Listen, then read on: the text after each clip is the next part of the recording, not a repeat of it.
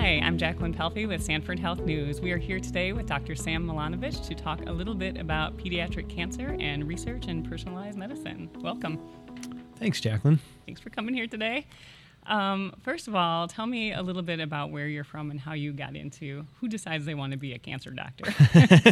Well, I'm a pediatric cancer doctor and a cancer researcher here at Sanford Health. So my interest is in both taking care of children and young people with cancer, but also studying the causes of cancer and how can we learn more about what causes cancer and why it responds to treatments. Did you start out wanting to work with children or wanting to work with cancer?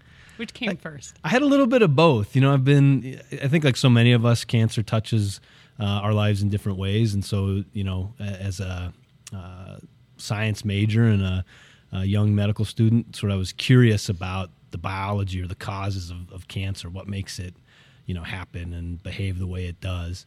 And that kind of coupled with, as I started getting into clinical medicine, just I enjoyed the challenges and rewards of working with children because you're also working with families in that case. And so that sort of spoke to me and was kind of my calling, was to help kids. I've heard you say before that working with kids is so different because they just kind of roll with things differently than adults. Yeah, kids are amazing. We can learn a lot from kids. They will maybe sometimes they just accept things a little more at face value. Less jaded than the rest. Sometimes, perhaps, yes. But kids also really understand things a lot more than I think we often give them credit to. And sometimes just listening to what a young person is trying to tell you, you can learn a lot. Well, I think that knowing that you have to explain all of your work to very young folks will be helpful for me today. So I'll be able to hopefully understand as much as they do. Well, Jackie, that children have their minds are more geared towards learning. So sometimes that might be easier. I better put my mind in a different gear today. Tell me a little bit. We've done a lot of these podcasts where we talk about personalized medicine, that seems to be what everyone is calling it now. We've kind of given that a different name over the years, trying to find the right fit. But how do you define that in your work? So, when I hear about personalized medicine, and this kind of became more of a hot topic or, a topic of discussion over the last several years, it kind of hit me as that's what we've been doing for even longer in pediatric oncology, at least. And so, To me, that means learning as much as we can about the biology of a patient's tumor or their cancer, and understanding how that's driving that tumor, and then how can we use that information to better tailor the treatment for the child. So we use a combination of a child's DNA and how they respond to treatment to really, dial in what we think is the best treatment possible, rather than sort of a one-size-fits-all approach to treatment. And what does that look like? I mean, does that mean that you figure out the right thing faster, or does it reduce your trial and error? Like, what does that really look like on the ground? I mean, we really do it through clinical trials. So we've ran generations of clinical trials over decades, and what's an important part of what we've learned is that when we do those clinical trials, we collect as much information as we can from patients' cancer. So the DNA of their cancer, which is different than their own DNA, right? So a tumor, a cancer has, by definition, is going to have mutations. And we can find patterns of mutations in different tumors. And so what we do now is when someone's diagnosed with cancer, say leukemia, which is the most common, it's blood cancer. Mm-hmm. It's the most common cancer we deal with in children. We run a series of tests to find any combination of mutations. And we combine that with how the patient responds to the initial couple weeks of treatment.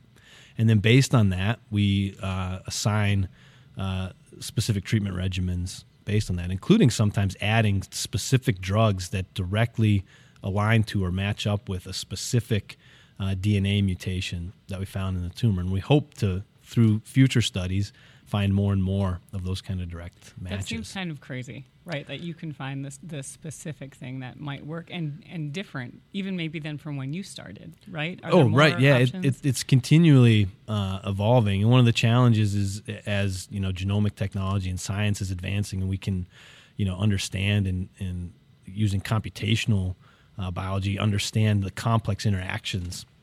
It is a challenge to take all that complex science and convert it into meaningful information for patient treatment.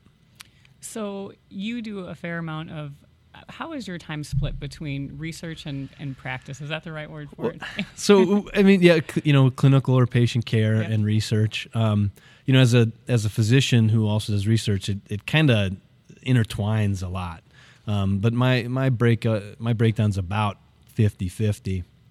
And it never really feels, I don't know where one stops and the next starts, right? And which is part of the enjoyable part of my job is, we're learning about research, we're conducting clinical trials, which is research, but through that research, we're also doing patient care, finding the best clinical trial for the right patient. So it's hard for me to say that there's a hard line there. But do you, how many clinical trials do we have? Do you know right now that are involve some of your patients or the work that you're doing? We have several clinical trials. I did not pull the list. That's okay. I know we have over 300 in general. Yeah. We have a ton. Yeah, I can tell you that per percentage of patients, so pediatric cancer is much more rare than adult cancers. We have a very high relative percentage of clinical trials. So we in pediatric oncology are able to enroll our patients on clinical trials. We have even just some sort of simple registries, right, where we can collect tumor samples and collect information. So we might not have a trial where we're testing a new drug or combination of drugs, but we have those kind of trials where we can at least learn more about the DNA of your tumor and how you responded to standard treatments. And we have that open and available for every single patient that we take care of. I always like to remind folks when we do these that you're under no obligation to be on a clinical trial, and that you still get the same standard of care if you're involved in one. It's not that you get less care, you just get that care plus some, and that you can choose to not be involved in it at any point, right? Correct. Sort of the patient bill of rights about it. Yeah, absolutely. It's always up to the patient, or in this case, the patient and their families, whether or not they want to conduct clinical trials. As pediatric oncologists, we do lots of clinical trials, and first and foremost, we always are about giving our patients what's the best option. And so there are often times where I'll say, we have a clinical trial that, while technically you may be eligible for it, in our judgment, based on everything we know, we don't think that that's the best treatment option for you. Sure. So sometimes that comes from us as providers saying, yeah, there are clinical trials, but we think there's a standard of care that is very good, and you should do that. But the flip side is also true. It's not a hard sell on clinical trials. So many people are interested in clinical trials. Some people are not. They're not, they're not comfortable with the concept or that particular clinical trial, and that does not at all impact the quality of care that we deliver. Talk to me a little bit about some of the research that you're working on. What's exciting about it in a level that I can understand? I think there's we work on research on different levels. I think some of the exciting things that we do is, one, we're part of a couple groups of children's hospitals. So we have an international collaboration called the Children's Oncology Group, and that's really exciting because through that we're able to open trials across the country, and we partner with Europe, and we can really design some pretty innovative, detailed clinical trials to really start to get down to some of these to start to answer questions about treatment for different kinds of tumors. So, what are the questions you're asking?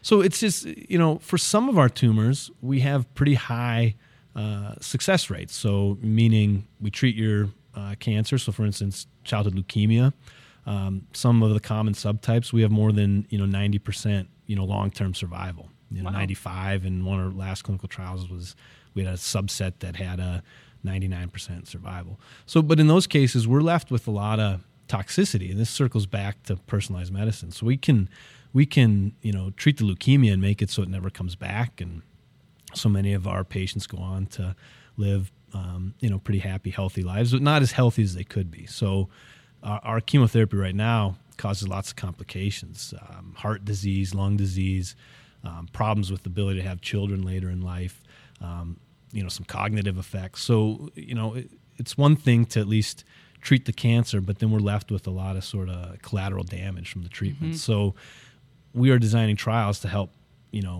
be more precise in our treatment and hopefully limit some of those long-term or what does late that effects. mean to be more precise? So that is learning as much from our previous clinical trials and then about the individuals we're taking care of. So what is your exact tumor DNA, and how does that tell us which therapies it's going to respond to or not? So you may remove some of the things that you would, if you're doing Exactly. like a blanket treatment, maybe you take some of it out. Exactly. So if you show us signs of being a very high responder, we can take away some of the more toxic chemotherapies. Sometimes we incorporate pharmacogenomics. So we do some genetic testing to see how you metabolize drugs, and then that can help us start at a different dose and thereby reduce some of the side effects we may cause.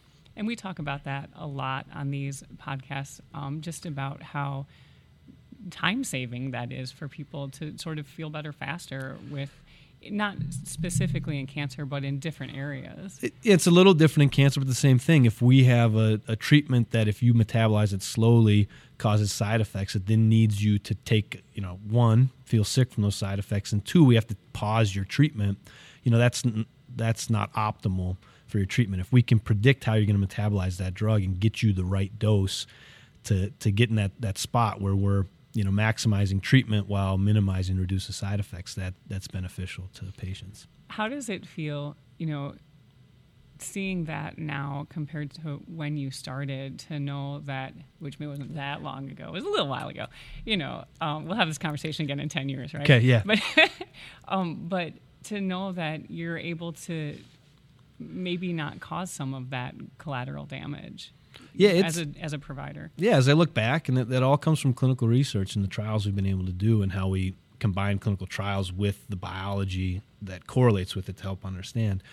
Our trials are a lot more sophisticated. We use a lot more the genetics of a patient's tumor to be more specific with the treatment. And our treatment, arms are a little bit more complicated than they used to be, but I think that is to the benefit of our patients. And then it probably feels good, like maybe someone's not going to have some of the issues, as many of the issues, or to such extent later because of treating their cancer. Yeah, exactly. I mean, to see, some of the, the strides we've made, and that we are continuing to improve our rates of long-term remission, essentially cures, and do that with a little bit less side effects is very rewarding. You also appreciate that it's incremental.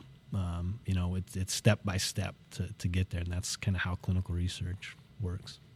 Well, I think that I have a little bit of a better understanding Okay. today. So thank you so much for coming on today, and we'll talk again soon. All right. Thanks, Jacqueline. My pleasure.